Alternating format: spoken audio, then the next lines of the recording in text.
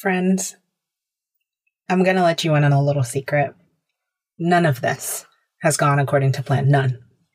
0%. I wasn't planning on doing this, but here we are. So as I've been preparing to publish episode 2 of this podcast, I've gotten lost in the details and logistics. I have been trying for way too long to find the perfect sounds for transitions and background music. Then last night, I asked myself, what if you just didn't have music? I sat with that possibility for about 3 whole seconds and then immediately countered with, yeah, but I'll know that there was the potential for this episode to have musical accompaniment that could have made it so much better, and it will haunt me. Then I remembered there is such a thing as self-compassion. And I asked myself, what is the most self-compassionate action you can take? And I chose that. So, what you have coming your way is episode 2, without any background music or transitional sounds whatsoever. It's just me and my voice. Interestingly, the topic of the episode is silence. Make of that what you will. So someone might be listening and think, why even tell us that? You could have just let us believe that the choice was an intentional one. I could have done that, sure. But I live in a world in which so many things we encounter on a daily basis are polished and seem as though they became that way almost effortlessly. Many or most of the podcasts on these apps have teams and whole teams and people who specialize in their production and in making them sound flawless. I don't have a team. What I have is me and the most basic of skills when it comes to audio. And one of the reasons this podcast exists in the first place is because I want to explore how creativity interacts with mental health. Perfectionism is a barrier to many people who engage in creative expression, and my perfectionism shows up in ways such as spending hours, and I mean hours, trying to find the perfect audio to transition between segment 14 and segment 15 of a podcast episode. I don't believe there's anything wrong with showing what a learning process looks like, or being transparent about some of the emotions that can arise in a learning process. So, as I'm thinking about perfectionism and other barriers that often challenge us as we try to bring art and creative work into the world, before we head into what I did have planned for episode 2, I have 2 messages I want to share with you. The first message is from Alexandra Frandon, one of the co-founders of the Tiny Book Course, which is the course that helped me create and publish my book. Alex and her co-founder Lindsay Smith encouraged all students in the course to make imperfect art. During a check-in meeting, a classmate shared how she had been feeling overwhelmed by the book creation process and was having difficulty due to perfectionism. What Alex offered in response was so lovely that I had to write it down, and I have revisited the course recording so many times as I needed that encouragement myself. Here's what Alex said. What I've come to believe is that excellence and perfection are not the same thing. Perfection is not attainable. Perfection is like this target that we can never reach, whereas excellence is attainable. Excellence means I set an intention for my book. I poured my heart into this book. I sincerely want to make a positive impact on my reader's life.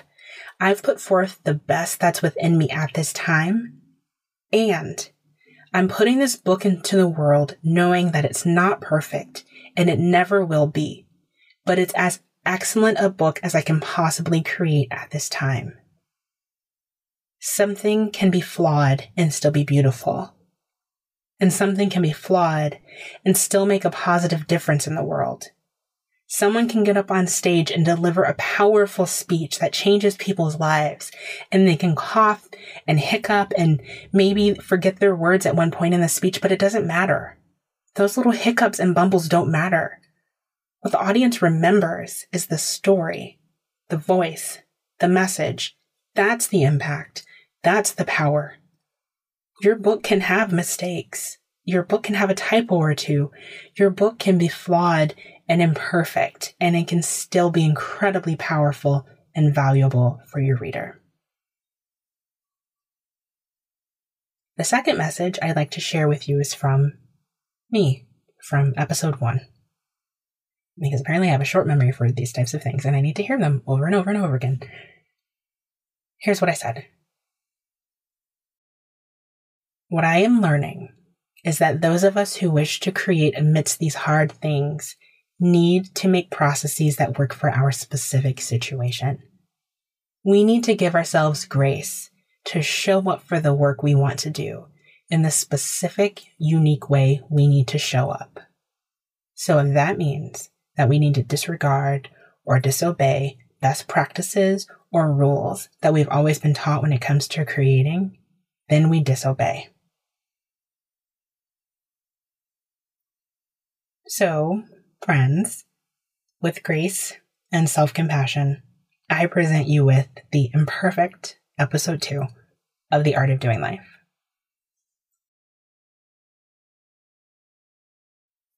Hello, everyone, and welcome back to The Art of Doing Life, the podcast about creating things while falling apart.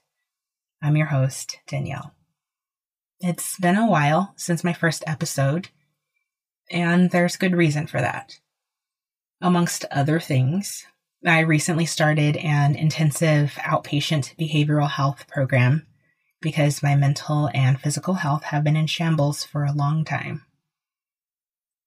How's that for a beginning of a podcast episode? Well, around here, it's on brand. Because here at The Art of Doing Life, I explore the intersection of art, creativity, mental health, and chronic illness. And I would like to open today's episode by taking a moment to celebrate myself, because I reached out to my medical team and told them that I had been growing increasingly concerned about the state of my mental and physical health. And I asked to take a medical leave from work to focus on getting better. So that is what I've been doing. And there was a time when I would not have been able to advocate for myself. And so I celebrate that, even though I am engaged in some difficult but critical work to heal. Someday I will possibly share more details about my experience and what I'm learning in this program, but today is not that day. Today, I have a message I want to share with you that I hope will be as impactful for you to hear as it was for me to create. But first, I want to introduce you to an organization that is engaged in some incredible community development work. My aunt and uncle, Jan and Marvin Malone, founded an organization called A Seat at the Table, a nonprofit organization based in Palmdale, California. This organization is committed to the growth and development of children and families in the Antelope Valley. Their work is centered on building transformational and sustainable personal and community development initiatives to address important needs in their community, such as mentoring services, teen pregnancy support, after-school care, family counseling, entrepreneurship, and college prep programs for community youth, and other programming based on community needs. A Seat at the Table also hosts several events, one of which is called My Beautiful Self, a full-day event designed for women to gather in community with other women to self-reflect on and share stories of struggle, moments of courage, and their many, many triumphs. Last year, I had the incredible honor of being the keynote speaker at My Beautiful Self. It was a day filled with incredible story sharing, which is my favorite thing, poetry, my other favorite thing, dance, and affirmations. The event also showcased female entrepreneurs and small business owners in the area. It was such a life-giving experience. I felt so blessed to be in that space and in community with so many talented, powerful, phenomenal women. That day, many of my friends, family, and supporters weren't able to attend, so I thought I would use this platform to share my message with them and with a broader audience that might enjoy it. Before I share my talk with you, however, I want to provide a content note, also known as a content warning. Content warnings are a somewhat controversial, polarizing topic, as there are those of us who are wholly in support of them, and then there are others who find them unnecessary or have other critiques. I plan to speak more in depth about that subject in a future episode, but for today's purposes, I will give a brief overview. For those who are unfamiliar, content warnings, also commonly known as trigger warnings, inform an audience in advance that subject matter may provoke a strong psychological or physiological response. The purpose of a content warning is to prepare the audience so they can make informed decisions regarding if, when, and or how they wish to engage with the content. You most often will see a content note on books, articles, blog posts, or other content that contains sensitive topics, as some readers may find the content upsetting. For my purposes, in my work, I write and speak about subjects such as disordered eating and body image, mental health conditions, abuse, and sexualized violence. I strive to include only as much detail as necessary to share the story without providing graphic descriptions that could be re-traumatizing or distressing to me or my audience. To honor that, I write or speak about some topics in general terms or with brief references only. I share this with you because there are references in my talk that may be sensitive for some listeners, so I wanted to let you know. I briefly mention emotional abuse, disordered eating, self-harm, and suicide. The mentions are brief, but they are present. If you feel you are in a place where hearing any of that may potentially cause distress, you may skip that part of the episode. The timestamp is also in the show notes. All that said, however you decide to engage with this content, your choice is valid. Thank you for your attention during this mini lecture. Here is a lightly revised version of my talk, What Thrives in Silence. To get oriented, I want to start with an activity that I've often shared with my students when I've taught classes. I'm an educator, and most of my work concerns students who are in a period of transition, specifically the challenging transition from high school to college. At the beginning of class periods, I would check in with my students. Often I would ask 2 questions. 1, what's the state of your heart today? And 2, what do you need?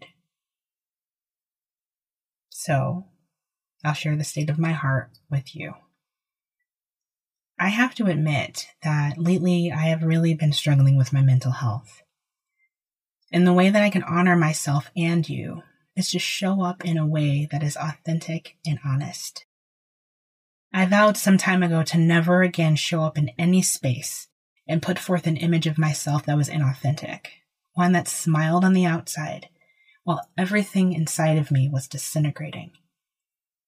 I chose never to do that again, so that means that sometimes I show up in spaces when life is truly hard, and I won't smile and pretend that it's not.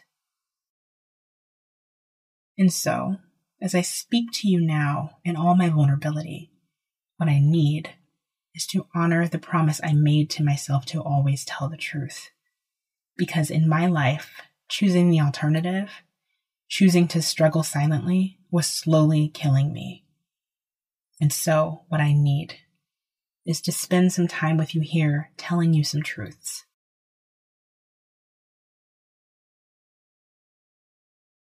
When Jan called and invited me to be the keynote speaker for my beautiful self, she shared the details with me, then said, "If you want to take some time and think about it." I said, "I don't need to think about it. I'm going to tell you yes, and here's why." Because a former me would have said an immediate no, or told you I would think about it, then overthink it and let fear take over.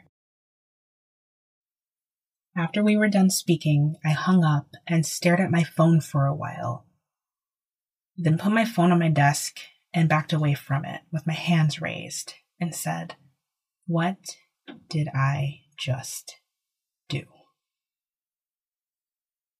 My hands were shaking, and I remember looking down at them thinking, I don't know what to do with my hands. I often have a visceral reaction such as that when I do something that feels brave or scary or vulnerable. And recently, it just hit me that I have these two voices inside me that are constantly battling back and forth. The first voice is the original impulse within me that wants to say yes, or does say yes. And this is who I really am at my core. And then the second voice is fear. It's my socialization and my conditioning. That second voice that shows up and says, be cautious, or maybe not. That's the societal messaging that I have internalized that makes me think that I am not worthy, or that I'm not good enough, or that I will fail. In the past few years, I'm finding more and more that the first self, that true self, is speaking louder than the second voice. Maybe that second voice will someday disappear completely, who knows? But for now, I am so grateful to and appreciate whatever drives the voice within me that has said yes and continues to say yes.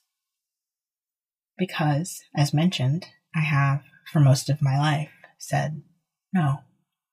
At times, it was a nonverbal no with my actions, which looks like letting fear direct my steps and not pursuing the exciting but unknown and unfamiliar path. It's the action of walking with intention down the safe path. At other times, it was a literal no to opportunities such as speaking engagements. Or sometimes, my anxiety, fear, and self-doubt would render me unable to say anything at all. In fact, I have a complicated relationship with silence. As an introvert and highly sensitive person, I need silence to maintain my calm and peace. I can go long stretches of time just enjoying my own company, like the winter of 2015, when I had an illness that required me to take almost 2 months of medical leave. I was alone in my apartment with no visitors, no internet, and no television, just me and my thoughts for 7 glorious weeks. I was content. I thrive in the silences that I choose. Many times when I am silent, I am using that silence to make a point. These are tactical silences, and these strategic silences have often saved me. And having been in romantic relationships with emotionally volatile partners, there were times when my silence was necessary for my survival and safety. Silence for me is part of my daily practice. And because I'm an internal processor, which is true for many introverts, I am not the kind of person who can be presented with information and immediately respond. I require time for reflection, and I can only engage meaningfully in this practice in pure silence. I've chosen my silence in that moment because I need to take time to process what I've heard. I will respond, but I will respond later. Sometimes much later. And this often frustrates my friends, family, and colleagues who seek immediate gratification and are uncomfortable with my pause for contemplation.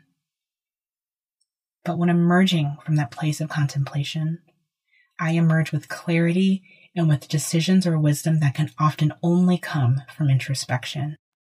And the result is always worth it. This trait is what makes me an empathic confidant, attentive listener, and a good educator. These, I feel, are the gifts of silence. As true as this is for me, that silence is a gift, there are risks to silence. There is the silence I feel I need to assume because I believe my voice doesn't belong in a conversation or space. When I don't speak the truth that's within me. Over the course of my life, silence has taken the form of my not advocating for myself and my needs. Or when I have had the opportunity to stand up for someone else and I've said nothing. There's a difference between a silence that I choose and a silence that's imposed on me or that I feel I need to assume. When looking over my life, I've encountered many situations in which silence has not been a gift and has mostly come at great cost. I saw it in my family growing up. I saw it in my friend groups, the harm that is done when we humans are faced with great difficulty or pain or trauma that goes unaddressed. One place where I've seen this most intimately, however, is with college students. In about 50% of people who have been diagnosed with a mental disorder, the average age of onset is between 14 years to 21 years old for conditions such as obsessive compulsive disorder, eating disorders, stress disorders, addiction, schizophrenia, and depression. As mentioned, I work in higher education. Here, we take young people at these critical ages and we put them in an environment that is high pressure, competitive, criticizes and shames failure, and promotes perfection at any cost. What we do is offer them mental health services and student support programs, but continue the same practices and pressure and unsustainable pace that contributed to their crisis in the first place. I have spoken to hundreds, possibly thousands of students, both in groups and individually. Many of the students I have taught or advised were experiencing the same struggles, but they never talked about it or never sought help. Many of them were deeply in the grips of mental health crisis. One conversation I will never forget was with a student who was contemplating suicide because he was failing his classes and was terrified of disappointing his parents. More than once, I have been on the staff or faculty of a university when students, having succumbed to these pressures, have taken their own lives. And I wept while reading the president's devastating email to the campus to share the news. So many students suffer silently, and when they look around them, no one else seems to be struggling, so they believe that their pain is individual.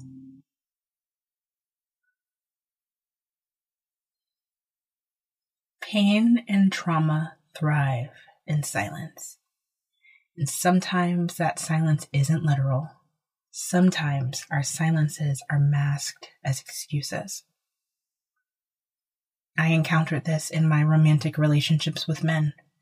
I told myself, he didn't mean to. He had childhood trauma, so it's not his fault. Allowing harm to continue is an act of silence. In my second year of graduate school, I entered a relationship with a man. Shortly into our relationship, I learned he had severe OCD, which I believe stemmed from childhood trauma that he told me about. I won't share the details of what he experienced because it's not my story to tell. What I did not learn until much later was that he was emotionally abusive. And I did not learn this until I spoke to a friend about what I was experiencing, thinking I was simply ranting to my friend about my latest relationship drama. She listened to me speak at length and for several minutes. Then she said softly into the phone, "You do realize that you just described emotional abuse. Like, exactly, right?" A decade later, I still remember her exact words down to the pacing and the emphasis. I remember I was on campus in the Student Recreation Center walking across the basketball courts, and when she spoke those words, I stopped in my tracks because right then I knew she was right. There I was with a limited understanding of relationships, and having always heard people say, relationships are hard. I thought that what I was experiencing was just my specific kind of hard. I thought, okay, this hurts, but I guess this is what it means to be in a relationship. So many of us live these experiences in silence and isolation. No one has been served well by keeping these experiences and emotions to themselves. Researcher storyteller Brené Brown, who studies shame, says, "Shame cannot survive being spoken. It cannot tolerate having words wrapped around it. What it craves is secrecy, silence, and judgment. If you stay quiet, you stay in a lot of self-judgment." Several years ago, I had brunch with a dear friend. I don't remember the context of the conversation, but I remember her powerful statement. Silence tells a lot of lies. Silence can tell you, your voice is unimportant. You don't deserve better. No one will believe you. You will be dismissed or ridiculed if you break your silence. Silence is the lie that tells you that you don't belong here. You are a failure. You are worthless. Something must be wrong with you. It's the lie that says to you, what happened to you was your fault. No one will understand. If you were to speak, no one would ever look at you the same way.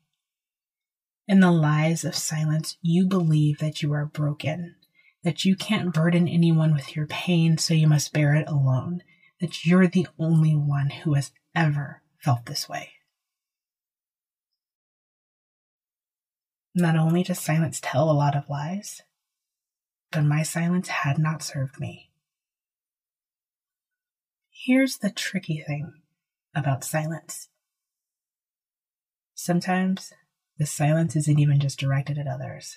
At times, it's directed at ourselves. When we refuse to face or don't even admit to ourselves the pain we feel or the trauma we've experienced. But here's a truth I've learned and that a lot of us may suspect. Even if we refuse to face our struggles, pain, or trauma ourselves, our bodies do not forget. Our bodies often make choices for us. This is why our mouths can say one thing, but our bodies and actions will say another. We experience headaches, body aches, chronic pain with no apparent explanation, and worse. We carry trauma with us in our bodies. Earlier, I said that for most of my life, I've been silent. That's not quite accurate. No, I spoke. I spoke for 5 years through my eating disorder by restricting food and overexercising. I spoke by draping myself over a toilet bowl and purging after every meal if I allowed myself to eat at all. I spoke as a teenager by slicing at my flesh with sharp objects. Each of these actions were telling a story, and what my actions were saying was, I have pain with nowhere to go. My actions were saying, I no longer have interest in ticking all the boxes on the outside, thin, polite, agreeable, nice, pleasant, while on the inside I am slowly dying and suffocating, unhealthy, in need of nourishment. My action said, I am tired of caring more about being thin than I do about being whole. I'm tired of caring more about what others see on the outside than I do about what's true for me on the inside. My actions asked, what good is it to look composed if on the inside I am disintegrating? I have spent so much of my life seeking approval and external validation, abandoning authenticity in the name of perception. I now know that where I can make the biggest impact is by being honest and to speak even when not just my voice, but when my entire body is shaking. I would be remiss in speaking about silence and not talking to you about feminist warrior poet Audre Lorde. In 1977, Lorde delivered a talk, The Transformation of Silence into Language and Action. In her closing, she said, "We can learn to work and speak when we are afraid, in the same way we have learned to work and speak when we are tired. For we have been socialized to respect fear more than our own needs for language and definition. And while we wait in silence for that final luxury of fearlessness, the weight of that silence will choke us. In my life, I've been told, speak up. Your voice is too low. You're too shy. You're too quiet. You don't use a script at a TED Talk. That's not what a TED Talk is." And in the face of this resistance, I have made it my mission to spread the word that you matter, regardless of how you need to show up. Your voice matters, regardless of how it sounds or how steady it is. And your story matters, regardless of how you need to tell it. I graduated with a master's degree in English creative writing. I'll just say it. English majors can be snooty, pretentious, judgmental, and honestly, sometimes insufferable. But we can't really blame them, can we? Because they too are the consequence of an institution and culture that seeks to define what is acceptable and condemns all that lives outside of that definition. We already have enough gatekeepers. Those who believe their mission is to define what and who we are and can be. These gatekeepers will attempt to define what type of story gets to be told, how it should be told, and whether it is good or not, often leaving the realm of opinion and forcing their ideas as fact. I say enough gatekeeping. It does not matter how you put your voice in the world, whether you need a script, Post-it notes, or to stand silently next to someone else as they share your story for you.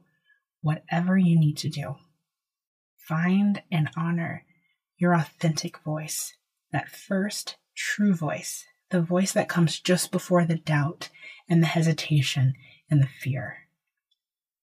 As the author of your own stories, you alone decide where your voice belongs and how you express it.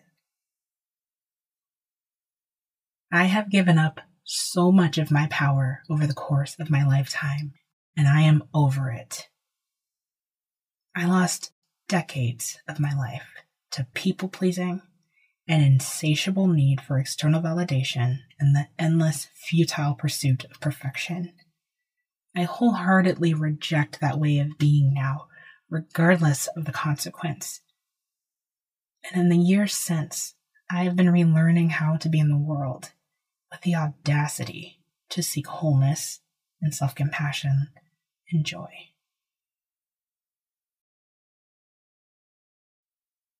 I spoke about what happens when pain has nowhere to go. Upon recognizing this, I realized I needed to give my pain somewhere to land.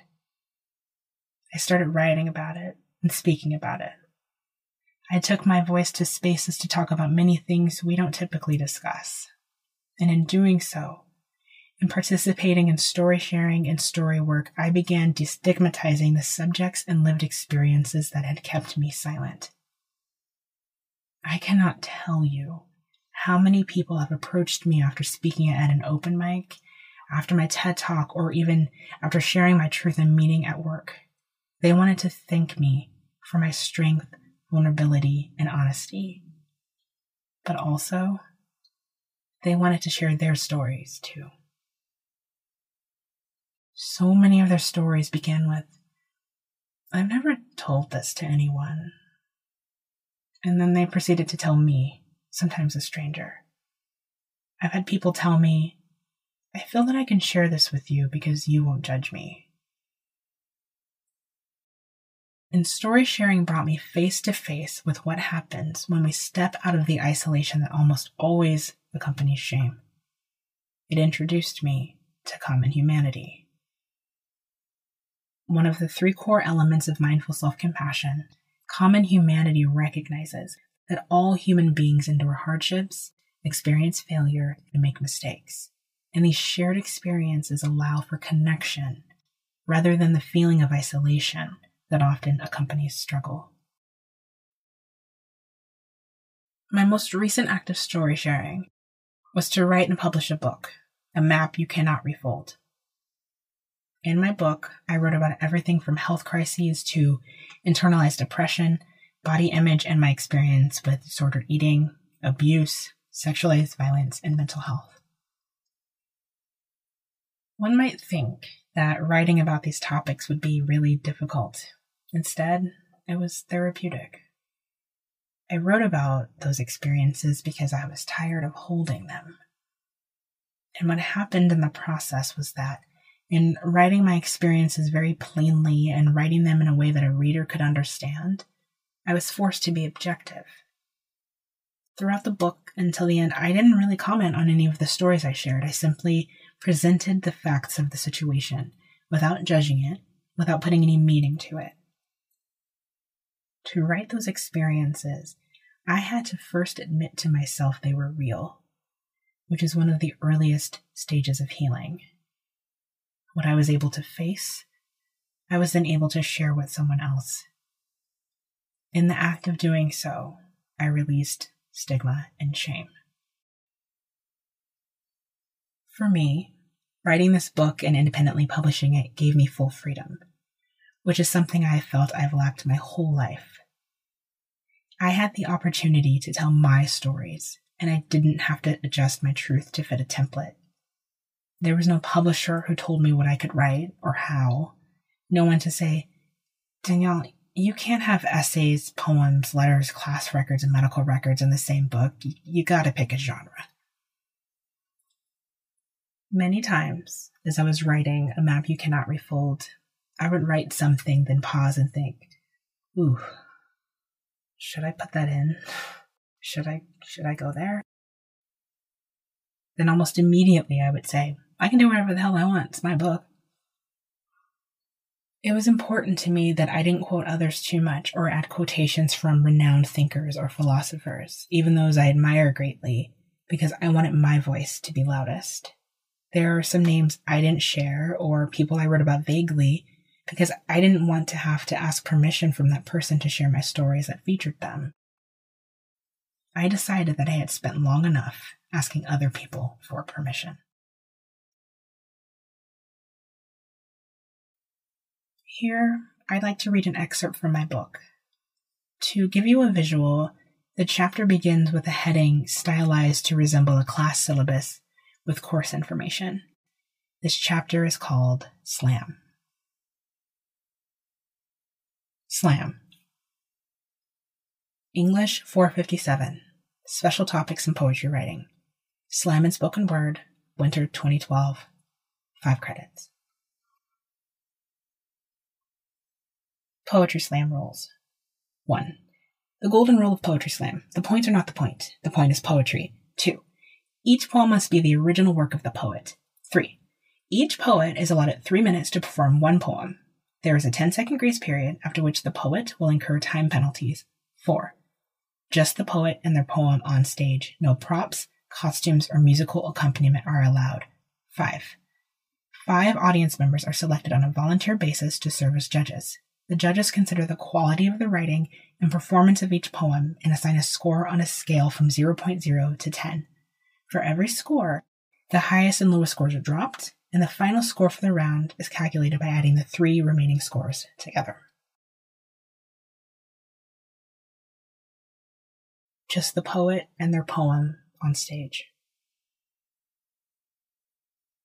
In a place that is equal parts art gallery, cafe, wine bar, and event venue, Matt sits in the audience amongst dozens of others. from the stage, I choose to tell him, in a room full of strangers, that I will not take his last name if we marry. I look at his face as I perform my poem. Will you take this, woman? I look at his face as I deliver all 661 words within less than 3 minutes.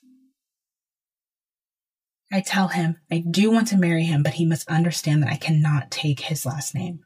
From birth, I've been defined by my relationship to men. I tell him how school teachers would use my father's last name to scold Miss Smith for talking, Miss Smith for passing notes. Miss Smith was always used for silence. Would being his Mrs. be any different? I tell him that thereafter, I vowed no man would ever mark me or possess me again. I would prefer to shed my last name and simply be Danielle. Alas, even then, when my mother was pregnant with me, 24 years old, ultrasound gel covering swollen belly, the doctor told her to prepare room for her beautiful baby boy.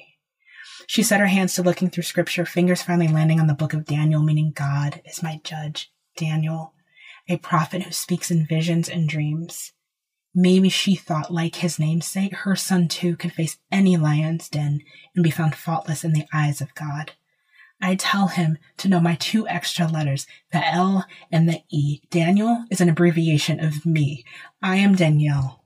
I am more expansive than Daniel. In my final words, I tell him, let me become like a map that you cannot refold. Let me remain open and stubborn and take up space. I will not be quiet and diminutive. I will be loud and unruly. Let my name not equal me and not even be forever unchanged. But for now, let my name remain. I step off stage, walk to the table where he sits, kiss him on the head, and take my seat next to him. On her way out the door, a woman grabs me lightly by the arm, pulls me in like she's telling me a secret. I didn't take my husband's last name when I got married. She winks and walks out. Maybe not the most tactful way to tell him, but the only way I know. Perhaps here, with witnesses, he cannot pretend he has not heard me.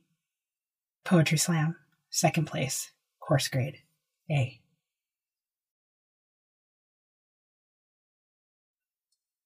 One of my favorite quotes is from theologian and scholar Howard Thurman. Don't ask what the world needs. Ask what makes you come alive and go do that. Because what the world needs is people who have come alive. I have said I wanted to change the world through writing, and I have. I changed me. In the spirit of Howard Thurman, what this world needs is people who don't believe their existence is a crime or a mistake. People who challenge the narratives that worth and value have to be earned. Over the last few years, I have been living much less by default and more intentionally and asking a lot of questions as I navigate the world. I have begun to ask myself, does this silence serve my purpose or does it serve someone else's purpose? I've asked, what are some narratives that don't serve me anymore or that don't support my healing? Where do those narratives come from? Who authored them? And do I want this to continue to be my story? I've asked, what would I do if I believed I am worthy, if I am valuable, if I deserve the desires of my heart? Not with any effort or change on my part, but because my worth and value are inborn. And beyond this, I have asked, who stands to benefit if I believe I'm not worthy? Who benefits if I believe I'm only valuable if I am perfect, and therefore must continuously labor and overachieve? Who stands to benefit if I believe I deserve nothing? Because make no mistake, there are indeed beneficiaries of our self-denial and erasure. Educator, author, and activist Bell Hooks once said, sometimes people try to destroy you precisely because they recognize your power, not because they don't see it, but because they see it. and they don't want it to exist. Because if we believe in our own worth, our own sovereignty, we will speak and live accordingly. And just as trauma can inhabit and speak through our bodies, so can joy, so can self-compassion. You and your story matter. What does not matter is how you choose to tell it. I would like to end with a blessing. May we give voice to all stories we had once contained in silence, however we need to unearth them, be it a whisper or a shout, standing before an audience or pen in hand with a journal page. May we remind ourselves that we may tell our stories however we need. We can tell them exactly like that.